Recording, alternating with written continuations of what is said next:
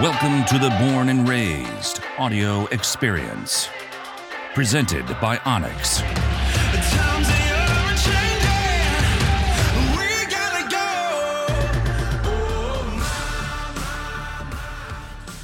Are we running, Code? We're live. Cool. All right. So, Born and Raised audio experience. We're back, guys. We are with a special guest today, Mr. Matt Elliott. Special guest, special friend. Special guests, sometimes friends. All sorts of and all sorts of other types of special. Exactly.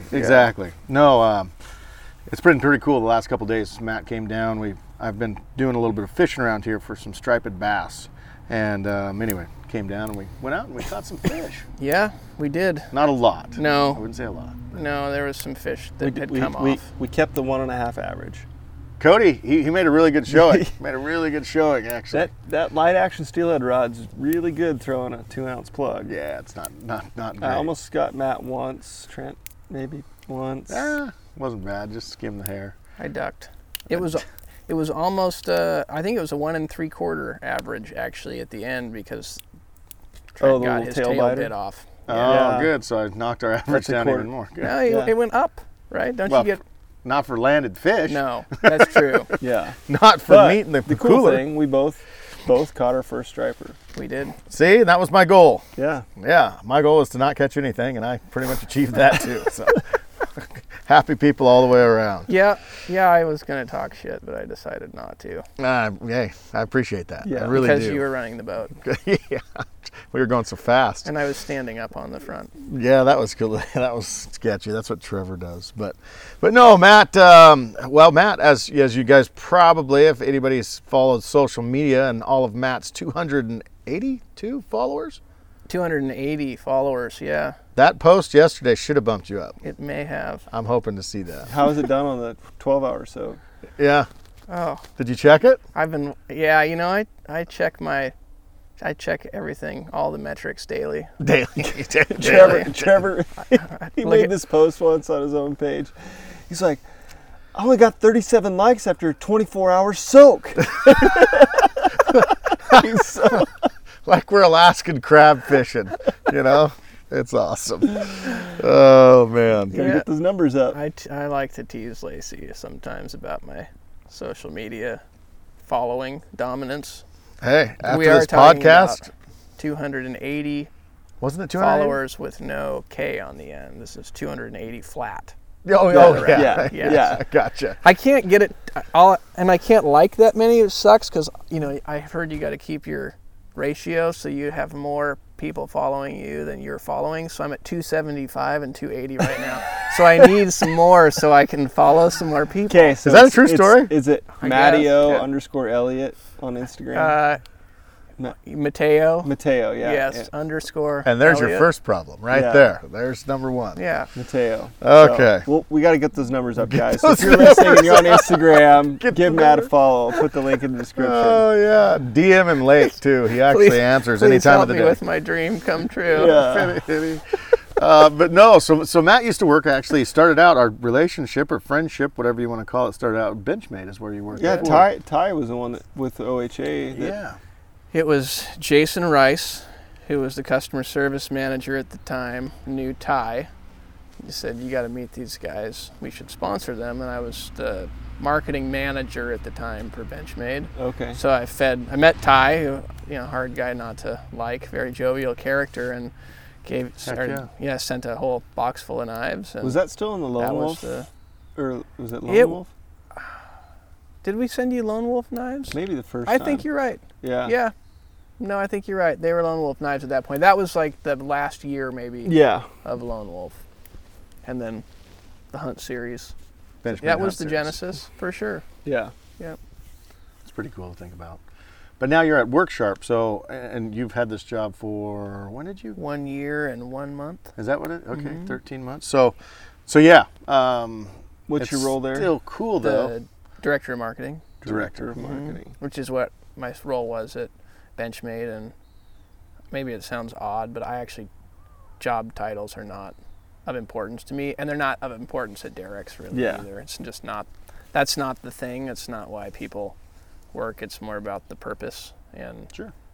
the ability to work on business strategy at a high level is what's important. I don't care what you want to call me the janitor. If I get to work on business strategy and work with people and for people, that's So you about. like said, develop strategy, team implements, then kind of reevaluate. How does that all? What's a day in the life of Matt Elliott there at WorkSharp? Oh boy, here we go. it's a This should be good question. You know, I A turkey hunt before work. turkey right? hunt before work.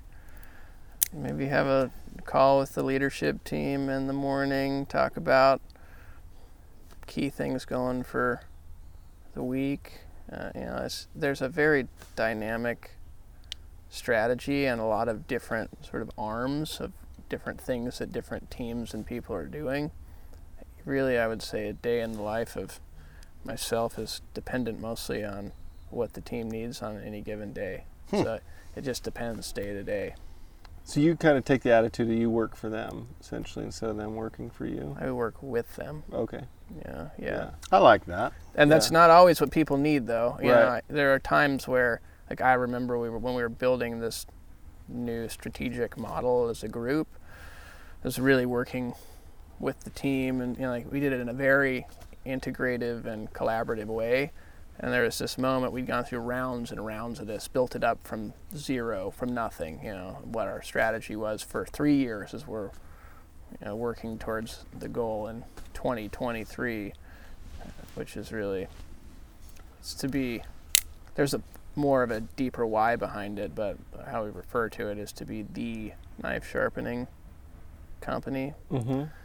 And there's this moment where we're going through this, I had the team got in the room and I had everything up on the board, and we have, like different, sort of, if you look at it, we don't need to get too deep into this, but there's operational excellence, which is really like about how you execute the logistical or the business end, like what you said you like to work on, Trent. And then there's the brand differentiation, which is really probably more like what you like to work on, Cody, which is more like your go-to-market strategy and how marketing and product development and sales all connect, right? So I bet I could draw a line right down between the two of you guys, and that's probably about how the strategy would split.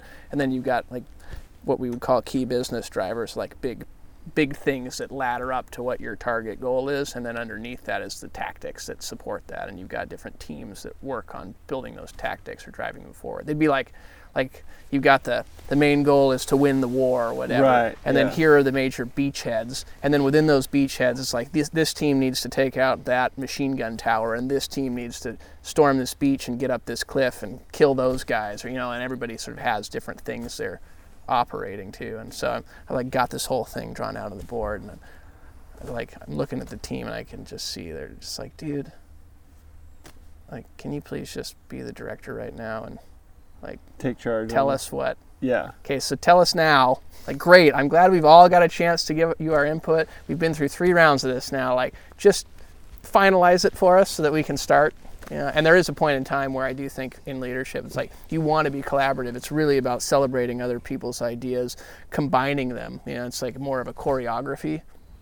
And then there comes a point in time where it is your responsibility to take on the accountability for the group and say, okay, now Let's own this and go. Here's where we're going. We don't know exactly where the path is going to lead us, but okay, thanks for figuring out where we're going. Yes, that's the mountain we're going to go to. And what you really want is just we were talking about this, I think you and I, yesterday, it's like, what you want is, you don't know what the pathway is going to be, but you want to have people on the team who are able to adapt to whatever you encounter on the path. Much like hunting. Yes. You know where you're going. You know what the objective is, to kill an elk, and you're probably going to get to that mountain, but you might kill the elk halfway in the middle. You don't know how it's going to unfold, and you have to be able to adapt when it happens. Totally. Or to change strategies. Yes, or to change, exactly. Right. Yep. No, we've dealt with a lot of that through the years. Yeah. That is for sure. Just like, oh, wow. Well, that didn't work. Let's throw another thing at the wall, hope it sticks. See what happens here, and it's, man, that's what we were talking. Matt and I had a brief time yesterday before Cody showed up and just sat down and talked about just, born and raised, and where we've come from, and the past that we've had, and how we started, and it kind of came down to taking risks. It came down to just like Matt was saying, man, that must have been just crazy, like going, well, I don't know if this is going to work. I'm going to quit my job. I'm going to do all these big things, and take a risk. And yeah, it's really the ability to embrace the unknown, and like have the confidence in yourself and everybody around you that unknown's going to be comfortable at some point. Yeah. But then you get to that point and you go to the next uncomfortable, But I think there's also a negative into being too comfortable in the uncomfortable. Right. You know what I mean? I think that can... Then it ladders go over the to like too risky, and 100%, you put yourself in. Yeah. Yeah. I would say for sure. I bet, and we've been on that tipping point a few different times. Like, maybe Not that real was sure. the best. Hindsight's 20/20. But I think that if people always try to live in the perfect, then they live that safe choice all the time. Mm-hmm. And there's good living to be had there, but Oh yeah. I think there's also that adventure, kind of that it reinvigorates things, so you don't have that staleness in what you're doing. Yeah. So There's a... you in have to business, be hunting, whatever, uncomfortable with discomfort, for sure. And there is something that's very synonymous, I think, in hunting and what adventurers seek, and that mindset in leadership. That you can find a lot of things that are synonymous. One of the big things there anymore is we don't really live in a world anymore.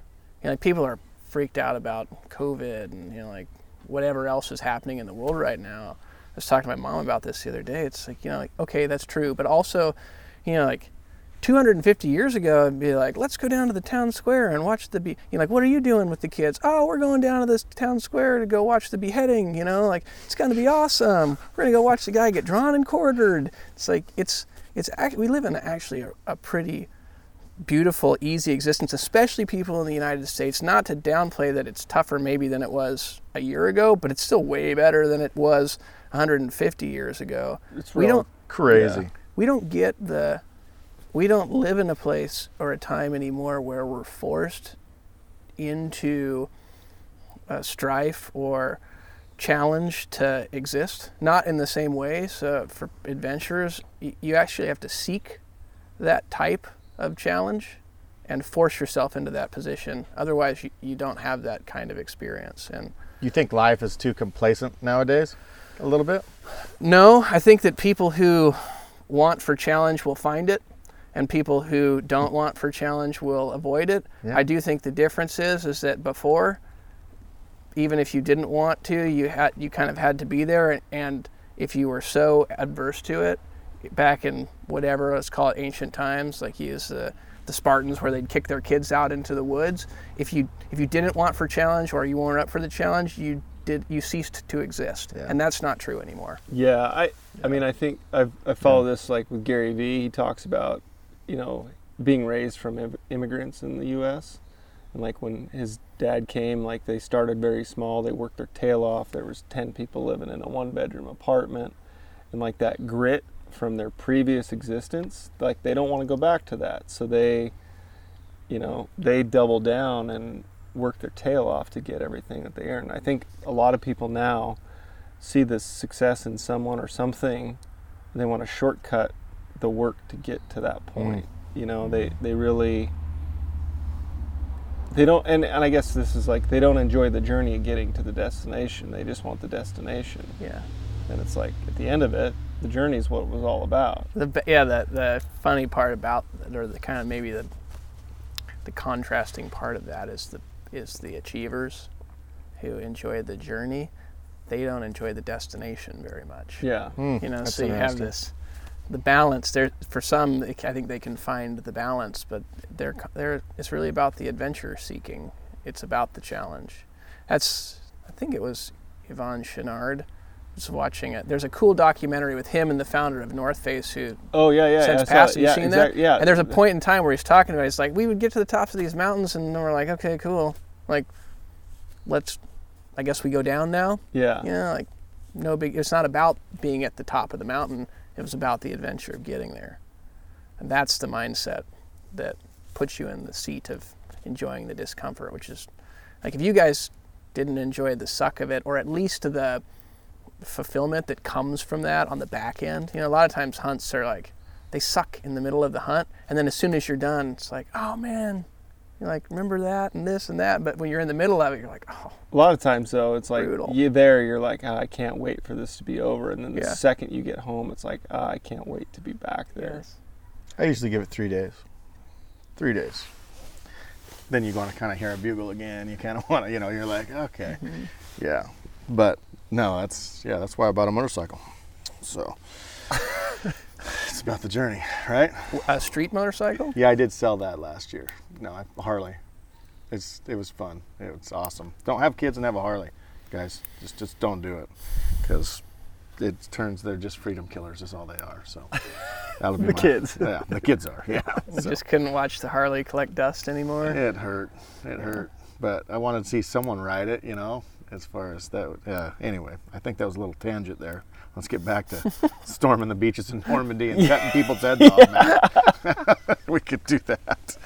But no, like from a business standpoint, like your happiness at Work Sharp, it's cool to see, like, and I'm not saying Benchmade you are unhappy by any means, but like people loved progress. People progress in their journey on whatever they want to accomplish and achieve, and it's been really, really fun. I mean, just watching you and just striving for greatness every single step of the way through your little journey that you've been, and being a part of it through us. It's been a lot of fun. Well, and Yeah. selfishly, I love it because we've got to spend a lot more time together than last year. Yeah. There you go. Yeah, it's been awesome. Yeah. And it's like we were just saying before you hit record, we're always like, oh, like now, Yeah. we're so much closer now. We're like, okay, well, you're kind of half hour. So we were in Portland, and then we moved to Medford. You're in Roseburg, which is almost dead middle. Pretty close. It's pretty Yeah. close to dead Yeah. middle of the two, but for some reason it does feel closer because both would be described as Southern Oregon. Like you wouldn't say Roseburg, that's Central Coast Oregon. Right. It's like the north end of Southern Oregon, maybe.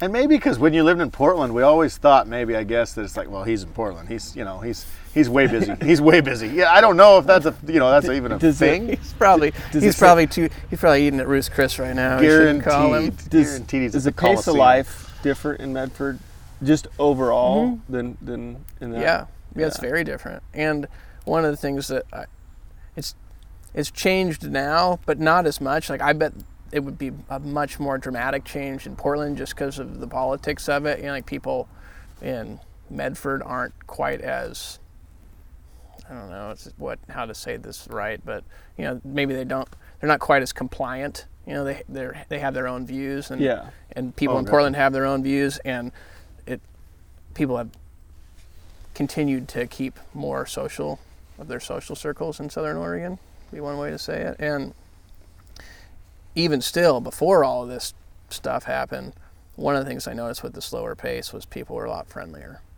Which was strange to get used to. And Portland's not a totally unfriendly place. I mean, it's not like New York. Like nobody's. If you said hi to people, like Emily Walking Sloan at Benchmade, she came originally from California, but then lived in New York, worked at Kimber, and then we'd hired her at Benchmade, and she was like, when she first got to Oregon, people would say hi to her, and she's like, what am I? Yeah. Is something wrong? Like, this is weird, And I had a bit of the same experience going from Portland then to Medford. I'd be like in a park with my dogs, and some woman would just strike up a conversation with me for 15 minutes, which is totally my speed. Yeah. So I love that. People are just seem happier, slower pace, more comfortable with each other.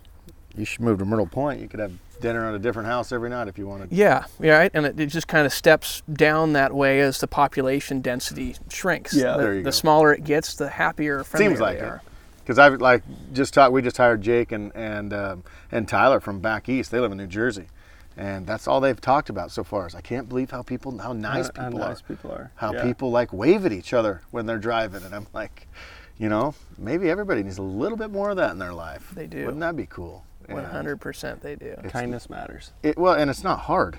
I mean, it's not hard to do. It's not hard to say, have a great day, or stuff like that. It's pretty easy. Waving it, secret to life. Like if you want the nicer you are to other people, the happier you'll be, and the nicer they'll be to you. Yep.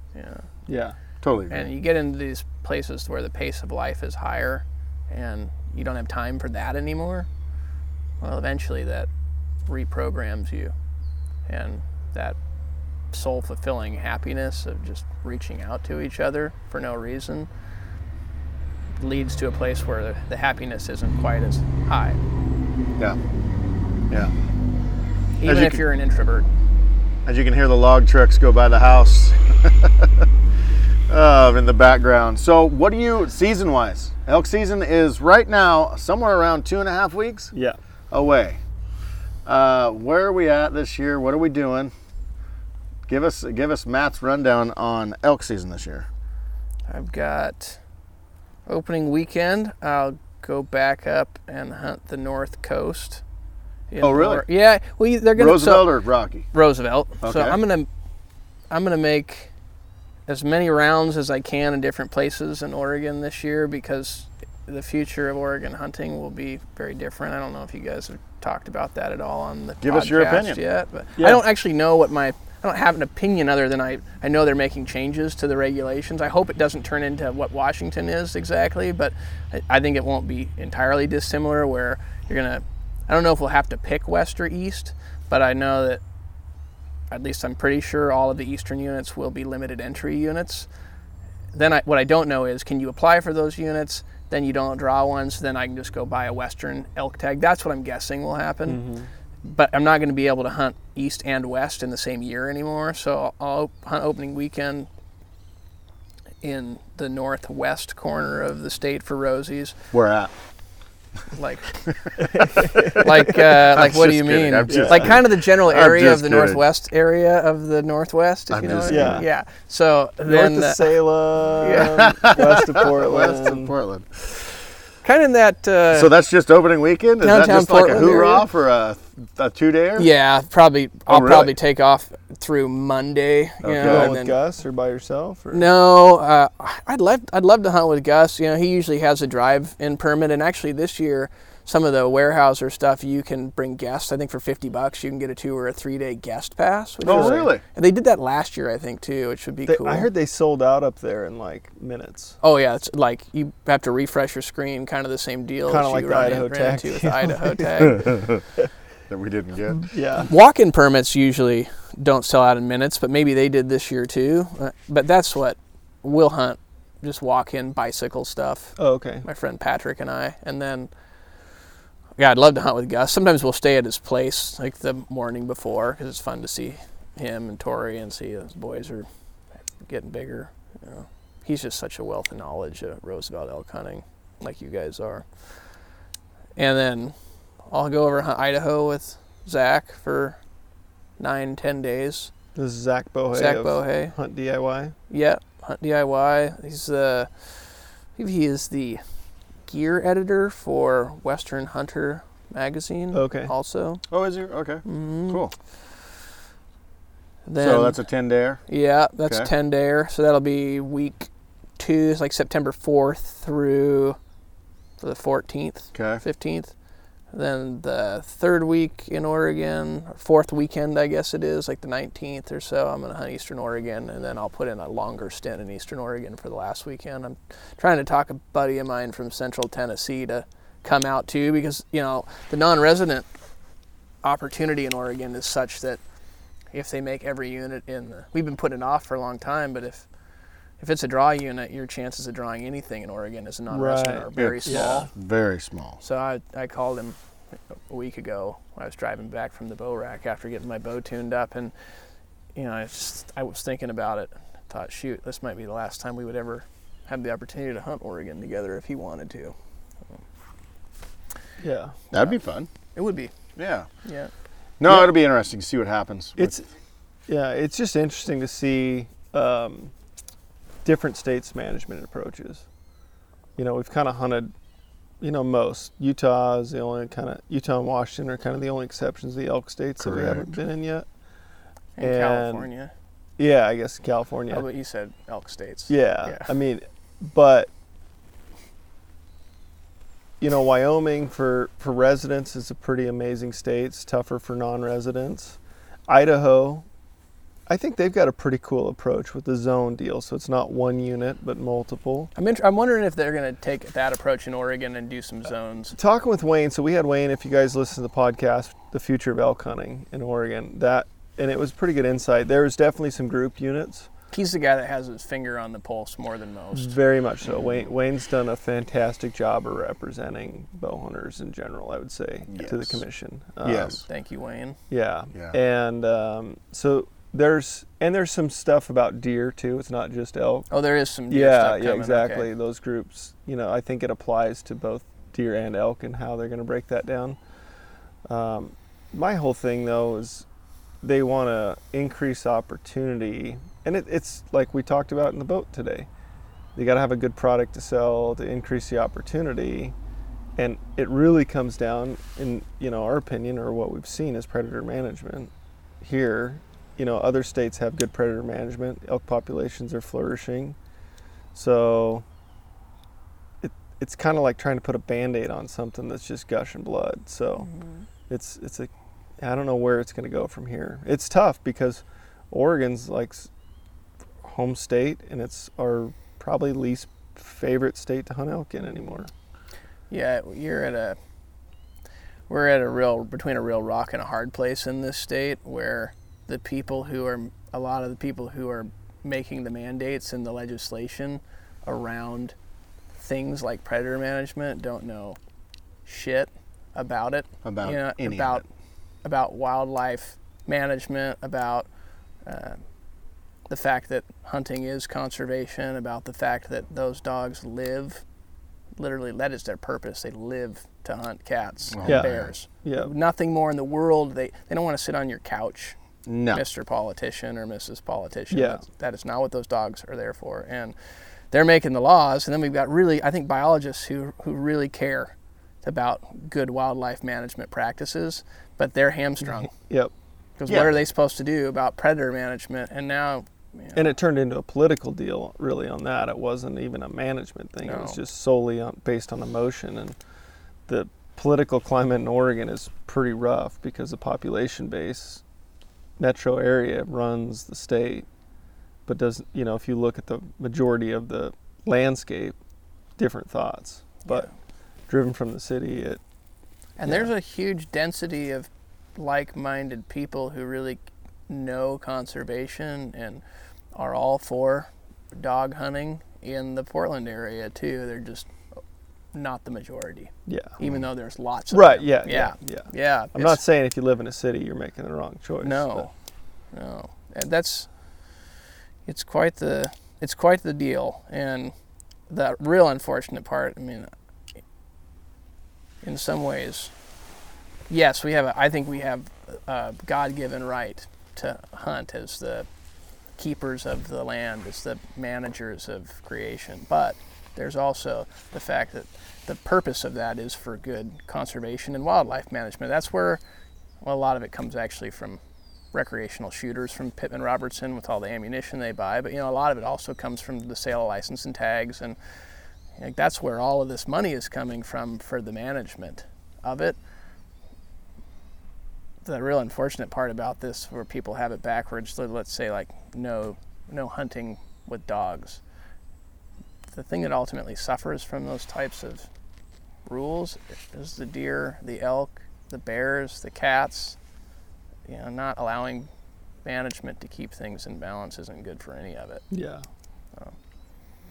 But it's tough. It is, and I'll be curious to see where Oregon goes with the whole thing. And we were talking the other day, as far as it does never seem like it's a great thing for things to start your access to start getting less and less and less. It seems like once something is taken away, it's not coming back. Never. It doesn't seem like, like we're talking about the salmon fishing on the Coquille River. It used to be clear up to it used to be clear up to the Powers Junction, or wherever, and now you can't fish. And slowly, yearly, they actually crept it down and down and down to where now you can't even go past the 101 bridge to salmon fish. So it's like, do you see that ever opening up to be better in the future? It hasn't shown that, that's for sure. Blew me away when you told me that. I hadn't fished the coquille in How a long long has it been? time.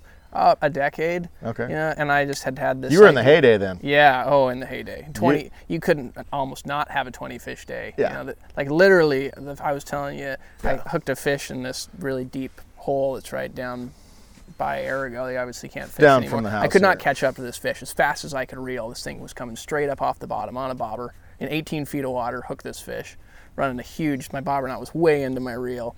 I hooked this fish and I'm reeling as fast as I can, trying to catch up, and it jumps like 8 feet into the air. It's like a 20-pound hen, and it's going to land on both of my buddies who are standing at the transom fishing. They didn't see any of this, you know. And I caught up to it at the very last minute and flapped it down over the gunnel back into the water. You know, they're turning around like, what's I would have let it happening? fly. That would have been bad. Somebody would have had whiplash. Like GoPro would have caught lifetime. that. GoPro should have caught that. YouTube gold is what we call that. Yeah.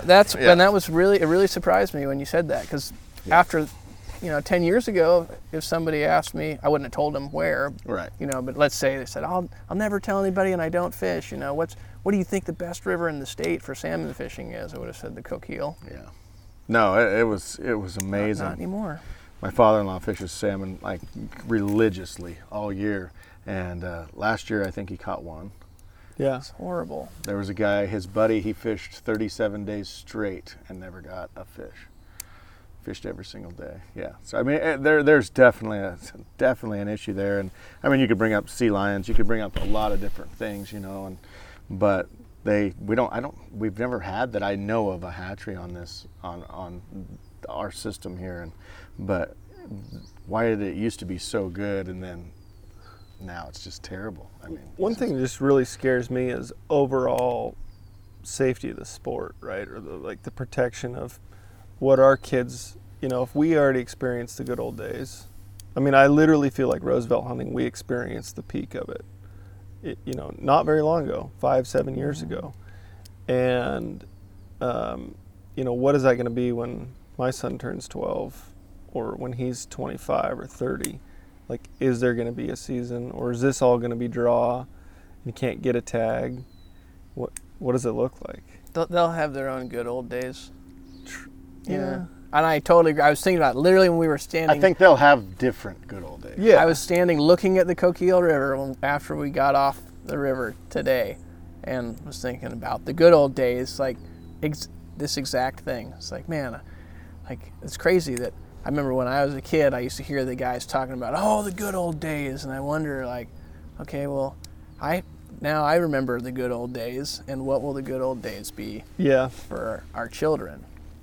And it is possible, though, that over time, the idea of the good old days, it really is a slippery slope, but you don't recognize it. You just see it at one point, and then you see it slide worse. So it could be progressively sliding, and our good old days may not be actually as good as the good old days were when we were kids, right? And it's just 100% downward slide. Yeah.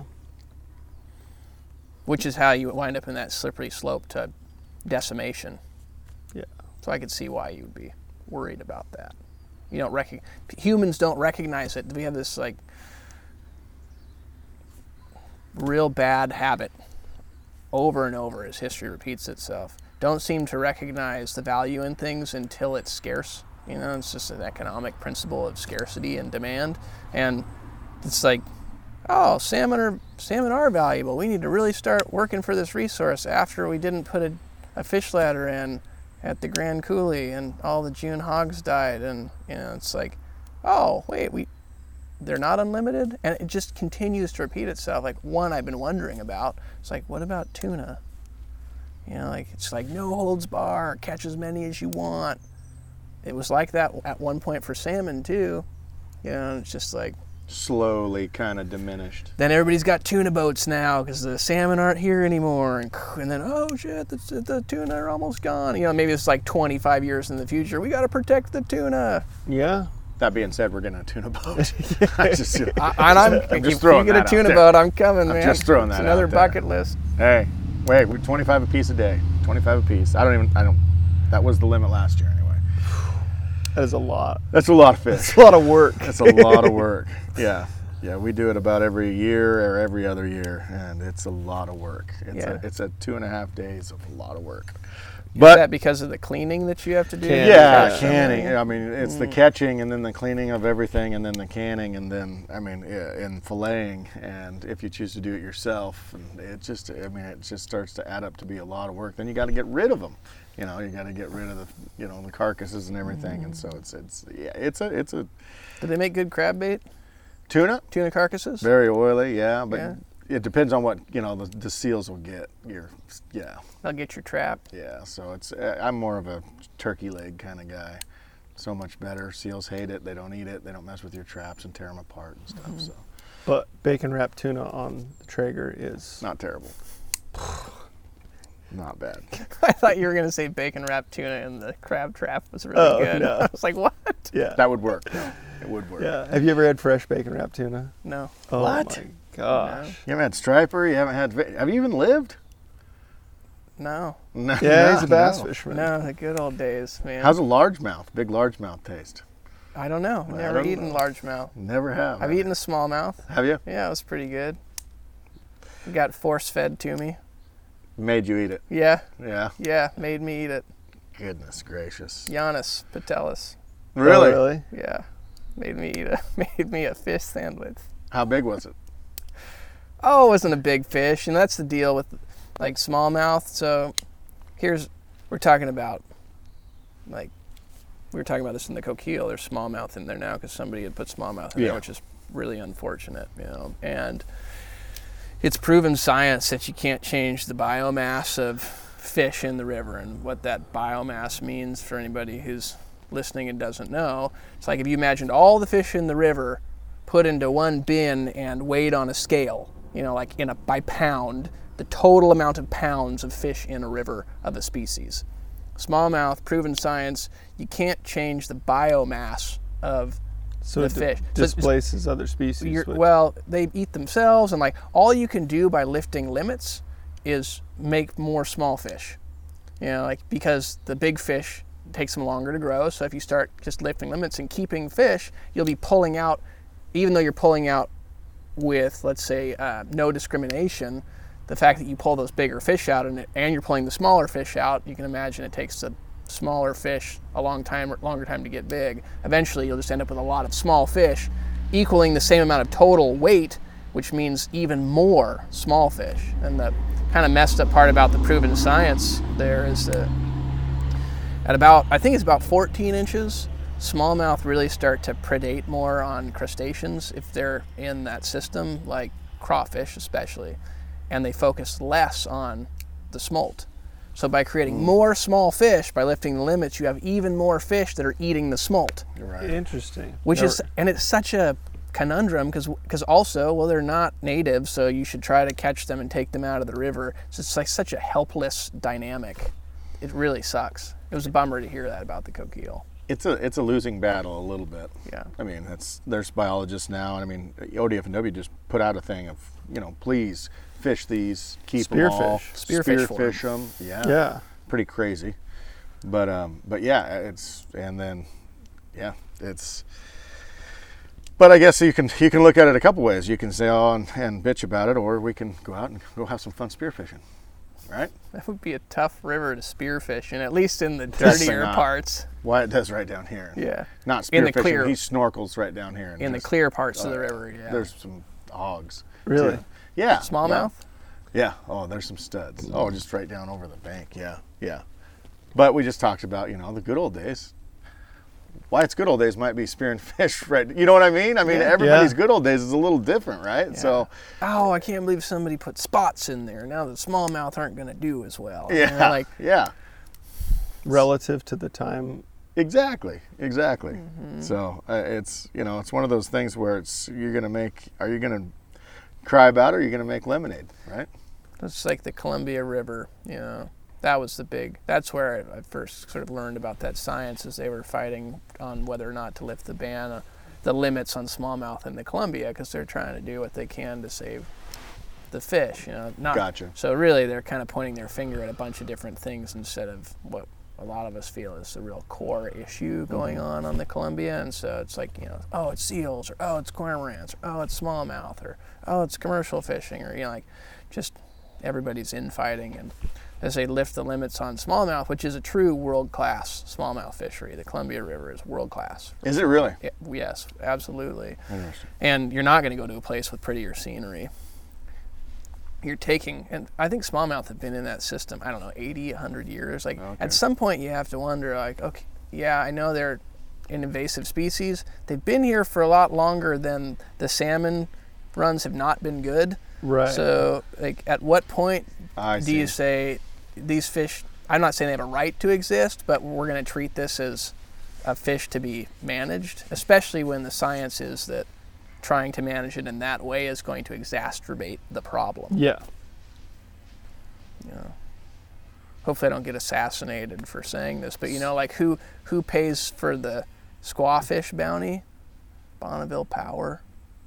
Like, what's the real problem going on the Columbia? Money. Like, if we retain the water in the spring to hold back for the power, which is the money, like I'm talking electrical power, obviously. Sure. Now we don't have the flows we need for the escapement, and so now all those predators are able to really attack and get after all of the smolt. Interesting. Yeah. So you start to wonder where's the real issue? Is it the squawfish, the pike minnow, that's actually a native species that we're going to put a bounty on? Yeah. But that's the economic deal of what everything drives this world, we live in today. Politics. Natural resource, whatever. Yeah. Pebble mine, it's an economic driver of how we get into some of the messes we get in. Oh, I just saw. I don't know if I'd just been ignoring the media because I've been so sick of all of the press, but it popped up in my feed the other day. I had no idea that they were as close as they were again to Pebble Mine. Yeah. It just won't frickin' go away. I see all those Crazy. stickers all the time. Yeah. Pebble Mine. Yeah, Bristol Bay basic is what they're. It's one of the last. Yeah, EPA was basically down to the point it looked like approving it almost, like in the final stages. And the fear of that just totally wiping, like Chell's livelihood gone. Wiping out a whole fishery. Yeah. One possibly. of the most beautiful last sort of bastions of salmon, Pacific salmon. Which, this is kind of totally off topic, but, talk about public land. Do you think public land is managed as well as private land? In habitat and in... It depends. I would say scenario to scenario. It would be a total, it'd be, I don't know. Keeping it untouched, right? Right. If you're saying. But if you suppress fires, is that having older original timber stands, whatever else, is that, and if you suppress fires, is that as good as management as logging and utilizing the resource in a balance that would simulate what fires is and overall habitat for wildlife? Right. What are you managing for? Right. And I'll be the first to admit, as I say, whatever about Bonneville, that's speculation on my part. I'm not a trained PhD biologist. It's just through a lifetime of observing what I think is right and wrong. And that question you asked, we were talking about this earlier on the river, I also, super armchair quarterback here. I do not envy the job that has to be done by ODF&W, that has to be so complicated. And then you start to add in forestry and the management there and the relationship of all of these things trying to tie together. Well, it's just like here in Oregon, private timberlands, generally speaking, is more desirable to hunt than National Forest or BLM stuff. Oh, I'm because a lot of times when the fire level's up at 4, they'll close a lot of the they will close a lot of those private areas down. Yeah. And then it's like national forest. You can still hunt national forest. I'm like, national forest? Like, I don't want to hunt national forest. So yeah, I totally get that. And I'm not as like you guys have way more expertise on logging in that industry than I would. That's what I was going to say as far as not just the log. Well, yeah, that would be a huge, to me, near and dear to my heart. And yeah, it's wildlife based and stuff like that. But if you want to look at it on a different perspective, what about, all the tax dollars from logging, from all the money that the state has, timber, to go to schools, right? To go to all these different things that that's what that's for. That's what it was for. It's what the Elliott was for, 100%. And then they stopped logging. And then environmentalists said depreciated. And then it was just like, well, And they was going to sell it, to different people. Well, then it was like, well, you can't sell it. We just don't want you to do anything with it, and you can't manage it. And it's just a slippery slope, I think, and wildlife sometimes take it in the shorts at the end of the thing, because of it. But if you look at it from a different level, man, I mean, that's our kids' money, Screw an elk. I mean, that's my kids' school, that's my kids' education and stuff, Where's the money going to come from at certain points? And so, and especially like a town like this is all built on timber dollars, everything, all these towns around here. And you just watch mill after mill after mill shut down really slowly, and then the money just kind of gets diverted to other places, and it's kind of sad to think about. I mean, going back to the good old days again, right? Yeah. The heydays. It could still be. I mean, there's not like where there's any shortage of trees. There's more trees now than there ever was in the 60s and 80s, and I mean, we plant back 3 times as many as we take, right? We could talk about the good old days, like you will be expanding into more waterfowl stuff. Like now, probably is the good old days for waterfowl. Like and turkeys. And turkey, oh my gosh, it's just crazy. Is waterfowl better now than 10 years ago? Well, I'm thinking like 100 years ago or maybe more. Ducks Unlimited is like the first to design that private conservation model. Oh, really? And there were no ducks. They were They had almost market extinct. hunted like everything. Yeah. For food, for meat. Yeah. Ducks for meat. Almost none left. All the Really? marshlands being destroyed, and so the group of private citizens who cared about it got together, created Ducks Unlimited, and brought duck hunting and duck migration back. And that's like, hunting is conservation because nobody cares more about it than those people whose livelihoods and passions more than livelihoods depend on it. Interesting. I'd never known the duck thing was like almost extinct. Yeah. No, I mean, and like you said, within 100 years, or less, 50, 60 years, 70 years ago. So right now it's heyday We've got time. strong almost numbers. every time we go out, we get a limit almost. If you bring me. We shoot at a limit. We definitely shoot at a limit. This is going to be a good little segue. Is tell me about shotgunning with the non-dominant eye. This should be good. And the idea of Scotch tape on clear glasses. How did that work out for you, Matt? It started with Scotch tape. Then it got heavier, I think. Yeah. Then it got a little bit of heavier tape. Not to drag you through the mud on this one. No, that's totally fine. So I'm cross-eye dominant, which means I'm right hand dominant, left eye dominant. So am I, just to throw that out. Yeah. Right-handed, left eye dominant. And Trent is left-handed, right eye dominant. But I shoot a shotgun right-handed. You shoot it left-handed. Shoot it left-handed. But I shoot a bow and a rifle left-handed too. Right, which that's probably that's the right way to do it, you could say. You shoot a bow left-handed? I shoot a bow right-handed. I shoot a bow right-handed, I shoot a rifle right-handed, I shoot a pistol right-handed, I shoot a shotgun right-handed. I need to buy a left-handed shotgun because shotgun is the one you can't really adapt. Like rifle, for instance, it's got optics on it, so it's pretty easy for me to just look through the optic. I can either squint or I can run at 2 eyes open because once I put my right eye into the optic, it becomes my dominant eye in that sense. I'm not going to try to shoot instinctively and miss because of that, because I've got something that's showing that piece to me. Or like a bow, I'm looking through a sight. Yes, I on a bow I have to squint a little bit, or I get a little bit of I can't shoot both eyes open with my bow. I have to, even though I'm dominant. You still shoot one eye closed. Yeah. And a lot of times I'll watch with both eyes, just like the elk's coming in, and then I'll close the eye as I need to start to focus on the sight picture and look for the shot.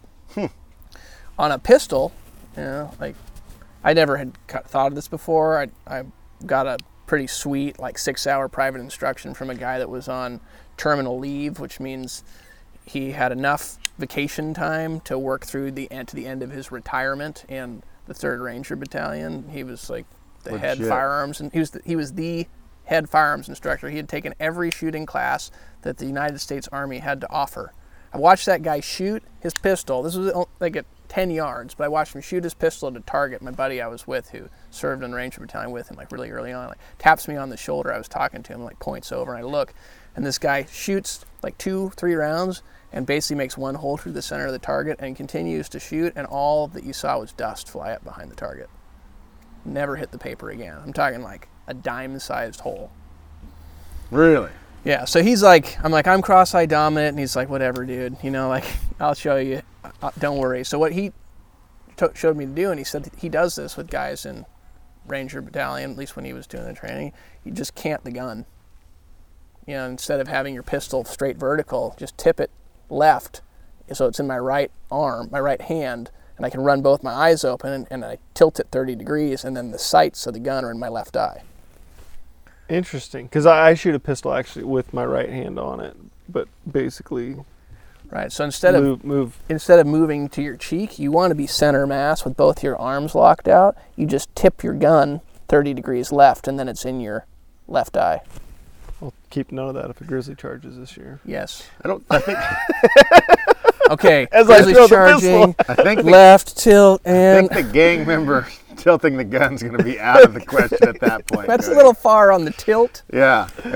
Not straight. I think 90. it's going to be how many times can you pull that trigger? But yes, on the shotgun, because you have to run it 2 eyes open and it's instinctive. For me, it's very difficult. My left eye takes over, and depending if it's a right or a left swing, I always end up in front of or behind the target. And so another guy who was Benchmade used to make a knife for USA shooting, just like the kids that go to the Olympics to shoot shotgun and air pistol and all of that. Really cool dude. His name is Buddy Duvall. I think maybe now still works for the Wild Sheep Foundation. He said that what they would do, they had shooters, Olympic level shooters that were left eye dominant, right-handed, and they would put a piece of Scotch tape over a pair of shooting glasses. Trent's smiling at me right now. I am not smiling. I just saw a butterfly and I was just looking at it. I'm not laughing. And so we went, I thought I'd try this. It was the last trick up my sleeve before I decided, no, I really need to buy a left-handed shotgun. So we went duck hunting last year, and I showed up with my glasses with tape on them, and it did not work at all. A couple boxes later. I think I shot a box and a half of Black Cloud. AKA about $35. Yes, with a very nice choke in the gun. There are no excuses. Had a great break on the gun, and I think I shot 3 birds for a box and a half. 0 animals were harmed in the video. And I'm still not entirely sure that Wyatt didn't actually shoot those ducks. I don't know. I think it was the gun. Had to have been. Oh, always, yeah. Had to have been the gun. Model 870. You should have went there. Yeah. I did once have a Benelli Nova that I was okay with. Yeah, I still got one. Yeah, really? It's a good gun. I was okay with that gun. But I know it's not the gun. I need to practice, and I need to buy a left-handed gun. I could shoot my Stoeger left-handed, but... Just have one kick. Yeah. That's what I mean. I always had a right-handed. This shotgun that Benelli I bought year and a half ago, that was the first shotgun I bought left-handed. I'd always had one kick out right, but I shot pumps, so it wasn't as big a deal. What's the deal with that? It can hit you or something? Well, no, it's just that powder. Sometimes you get that unburnt powder or whatever, Oh, really? Yeah, you'll just get some gas and anything else, especially with an auto deal. Interesting. And the gun is designed to be operated That way. where you can hold on your shoulder. On a right-handed gun, the action's on the left, so you can jack your rounds and push all the buttons that you need to with your left hand while keeping it in your shoulder pocket. Right. Essentially, it's safer. Yeah. Safer, faster. Yeah, I got you. More intuitive. Yeah. I got you. It did take me about a good while to figure that gun out, though. Just from shooting. It was autoloader. Boom, boom, boom. Oh, I guess I should have like actually taken my time on that. Don't even aim. 3 and out. It was, if I did not shoot 3 shots at every go, I'm doing something wrong. That's what I've always said. Yeah. You know what's worse though is then going from an auto to a pump, and Do you just sit there? especially when you're a guy like me, where I really have to spray and pray, you know, and I need to fire 3 rounds, you know, to, Really to need hope. to fire 3 rounds. What I need to do is put my time in like I do with other things. It's just, you know, everything is time, and you need to Do you ever do the invest skeet time. thing? I don't duck hunt that much either. Yeah. I duck hunt like once a It's year. tough. Yeah. Yeah. I wanted to do that. Skeet would be a good idea. I Yeah. think it'd be a blast. I Yeah. think it'd be fun for all of us to go and just. So much crap. I guess there's a talking good going on. spot up there up by Florence. Oh, there's one up in Cottage Grove or Cresswell. Yeah, they have a whole thing that you can walk, a whole course you walk, and there's, you know, Well, the a rabbit. sporting clays course. Yeah, and Yeah, the yeah. rabbits running on the ground, and it just sounds like something we could all of us could Oh, compete at. gosh. I think it would be a blast. So we used to have this event in the shooting industry called Shooting Industry Masters. It was like the best thing ever, and it went away. I wish it didn't go away, but what Shooting Industry Masters was it was like all these different companies, you know, like whether it was Benelli or Benchmade or Beretta or some other shooting company with a B name, you know, everybody would like field teams, not just B names, but you know, like Yeah. Correct. Taurus, whatever. That's all Everybody you would could field think of. teams of To represent them. to represent their companies, and these are like sometimes somebody might bring a ringer, you know, like they might, it's like Sig might have a dude like Daniel Horner. yeah, or Max Michel, you know, Yeah. would come shoot on the team and just like take them to the limit, but we'd all go and compete against each other in these ridiculous Just like events. a pro-am a little yes bit. yeah That or would be or just so fun. or some teams would be actual pros and some would be amateurs. I think there was a pro and an amateur class, but Sporting Clays was That would definitely be fun. one of the events. Did you And go? Oh yeah, I went 3 different years. My favorite event they ever had. So you had the main events, and then the brands would also put on stuff. Like Benchmade, we would do like throwing axes or throwing daggers, cool. and which was a cool event. It was actually more popular than I would have imagined it to be when we thought it up, because it was an event where guns weren't going off, so you could take a break, take your ear pro out, eye pro out, go over and just hang out with your buddies and throw axes, which is, you know, they have whole bars based on that stuff, and Yeah. talk to each other, you know. Yeah. My favorite event of all time was at a place called Mammoth Caves. It's near Mammoth Caves, Kentucky. I don't remember the exact name of the range. Really cool range, but they have all these caves there. And one of the manufacturers put on a deal where we ran through an underground cavern with laser lighted pistols. I'm all in. And shot bleeding zombie targets running full speed through, you know, in a rock cavern. It felt so sketchy, and there was a dude behind you with a light and a timer as you're running through this, turning corners, shooting zombie targets With so the Laser laser tag? register. with kinda? Glocks, you know, like Yeah. 45s and 9s, and yeah, we're live rounds. Oh. In the cave. I'm saying laser and lights, you know, Gotcha. for sights on the guns as we're running full speed, shooting live rounds inside of a rock cavern at bleeding zombie targets. Whoa. I don't know how no one ever died. Well, I was gonna say, what's the safety ordinance on something like that? I don't know. 0? Yeah. That's so awesome. Yeah. It does sound. Not It was- terrible. Yeah. It was awesome. Yeah, it was Rock awesome. Castle Shooting Center. Really? Yeah. Huh. So it wouldn't be all held in the same spot. You had to. It would travel around. It was in Cody, Wyoming one year. Okay. Rock Castle was cool because there was like, I think, a golf course there, so everybody had golf carts, and it was very well set up for it. Yeah. Yeah. And they'd have 3-gun deals where you'd shoot pistol targets and then have to lay down and get behind a long gun and execute some shots on moving steels at 200 yards. Just, it actually was a really fun way to go try different stuff and hone in your shooting skills. That 3-gun stuff to watch is It's pretty impressive. unbelievable. Like watching Horner. Have you ever seen Daniel do some stuff that Daniel Horner, like on YouTube? No, No, but I you know gotta- of you- Daniel Horner. You got to YouTube him. Like it is. John Wick. Dude, Status? oh yeah, Yeah, this one, Oh, yeah. dude, this one The offhand competition, it was shooting long distance, you know, they were long ranges, so it was like 1,000-yard shots, and he would just run up to the zone, you know, and lay down, and shoot, and Hit, then they have a spotter, hit. you know, hit, and then he just steps up. He gets up. I swear, it's with his gun. He gets up. He just stands up on his feet, puts his forearm right underneath. This is the stock. 1,000 yards. 900. 900. It was 900 yards. Boom, and it takes a while. Pretty soon the guy goes, hit, like that, and the whole crowd just like, are you kidding me right now? Offhand. Offhand, 900 yards. Yeah, it's, you just look it up on YouTube. He's got a bunch of them, and he does some training stuff, but getting to meet him this last year and hang out with him, he is just Heck of a dude. Such a great Yeah. dude. But we got on some go-karts there because we were at the sports show. It's a mind frame. Those kind of people have a different He's got a mind frame. switch, doesn't he? Dude, it's competitive like from the word go. And he won, I think, the whole Yeah, I was thing, sick. I think. That was when I had to stay. Yeah. And oh, that's right. I Yeah, had and my COVID, ankle was all not screwed really, up, but- so I was just a commentator, which was fun. But yeah, I mean, he was just like, I don't care if it's guns, go-karts, I don't care what it is. There's no friendship here. We're gonna do this. You know, it was pretty impressive. And then, you know, obviously afterwards we were all just having fun and hanging out. But Is that when Casey Hawks T-boned that? that's exactly when Casey Hawks T-boned that lady, that really nice lady. Yeah. Just broke her neck. Oh, pert near broke her neck, Full blew the speed. tire out, just right in sideways, blew her tires out and everything. And then he's broke down. He comes in, he walks over to me, he goes, I'm not gonna lie, trying to feel kind of bad for that one. Could have killed her.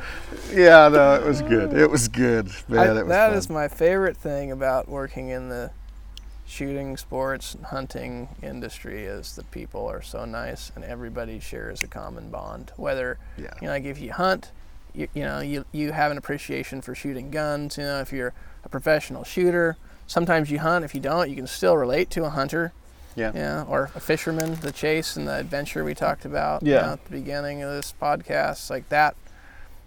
Everybody has this thread or this connection that gives you, if you allow it to, an instant reason to find a sense of familiarity with each other, as opposed to people are so apt in this day and age, and I think in general, because the way we're programmed to like not get killed by saber-toothed tigers and whatnot, to instead focus on how we're different.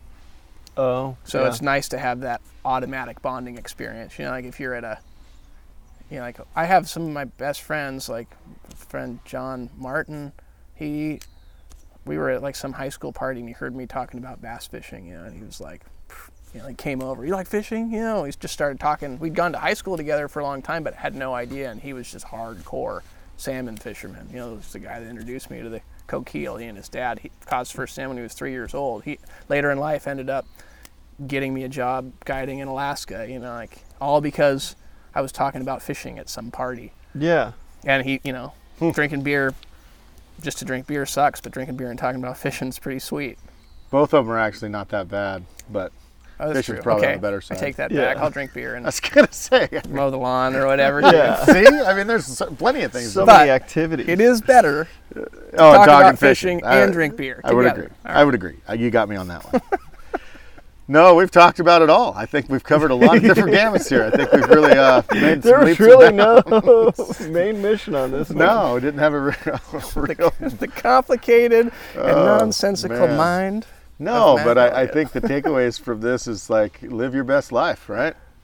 Live your best life, and you know, make it the heyday.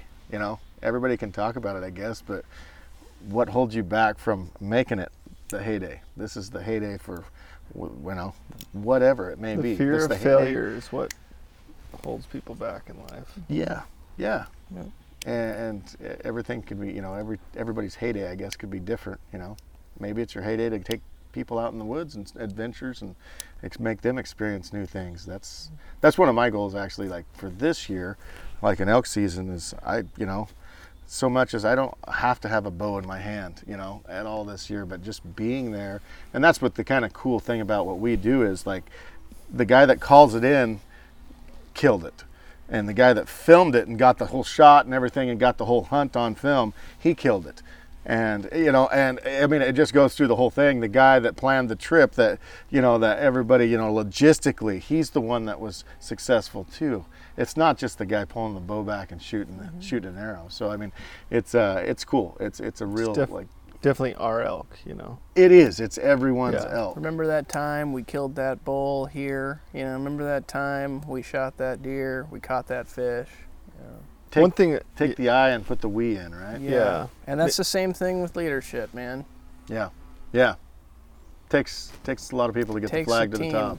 Everybody is a leader. Yeah. Yeah. Yeah. On a team, for sure. yeah. So with that, guys, hey, Matt's got to go climb a mountain, which I think is ridiculous, but that's another thing. That's a whole nother podcast. Got to go conquer a 14,000er. Yeah, Indeed. 14,000 feet. I've never been. Well, actually, I was on a plane the other day. Yes, I have, but That was 20. Yeah. it was only in a plane, so seems excessively high to me. In 109-degree temperatures. Hey, man, you got to put yourself in harm's way and give yourself the opportunity to appreciate the little things, even if that's, you know, being able to take one more step without throwing up. Let's not do that, okay? Let's not do Yeah. that. Oh man. Well, thank you everybody for listening to this. And any closing comments, Matt? You've got this. Oh, closing thoughts. I am, you know, as I was thinking about this, I don't know why this thought came to my head, but and I just said you got to appreciate the little things. But that would be my goal for this year. I've noticed that the toughest people, the best hunters, the best adventurers I know, what makes them stand out unanimously is that they have an appreciation for the small things, for the little things. You know, so just appreciate the little things and be grateful. That's Awesome. my goal for this season. Cody? Yeah, no, I mean, I think, like every year, it's just that the embracing of the unknown, right? And the cool thing this year, going to share the Elkwoods with someone new, which is exciting for me. Someone that hasn't hunted a lot of elk or has only been around it a couple times. So, and I experienced that last year with like Zach with Hunting Public when we went. It was his first time in the Elkwoods, and all the things that I've taken for granted unknowingly, you know, but I just kind of took for granted those experiences. Really kind of reinvigorated me in that sense. Like when he, you know, he was like, the goal was to get him a bull to respond, and when he bugled and a bull answered back, like the look and excitement in his face, like to go do that again this year, pretty excited. Yeah. That's awesome. Yeah. That's awesome. How about yourself? Me? Oh, nothing. I've already said everything I need to say. Yeah, nothing much. No, the little thing. I would totally agree. I do think a lot of the things that, like Matt said, you know, it's, and you said it both. It's the little things. It's the attention to detail that maybe over the time that we've lost. Maybe, you know what I mean? Yeah. Maybe it could be some guy that, you know, it's his first time bivvy. You know, we experience that a lot. Taking guys for the first time that, you know, they are scared as hell to go out there and spend a night with everything on their back and think they have everything in line, where we're just like, you just throw this in and throw this. We need some food. We got to warm it up somehow. You know what I mean? And anyway, it's definitely. Yeah, watching Jake and Tyler this year is going to be fun too. It is. It's Yeah. going to be a blast. I'm going to really enjoy just watching their journey, taking two new cameramen that have never heard an elk bugle ever before. And that journey just in itself is going to be, I think, a blast. So. But anyway, enjoy the little things in life. I will. Because You life too. is not that doggone long. I promise you. It is not. Take risks. Take educated, safe risks, but take risks. Yeah. Mm-hmm. Thank you guys so much for listening to this. Hope you guys got something out of it. It's been great catching up with Matt again. And anyway, hope to have him back here shortly sometime soon. So More fishing to be done. 100%. There's more in there. I guarantee it. We'll see you.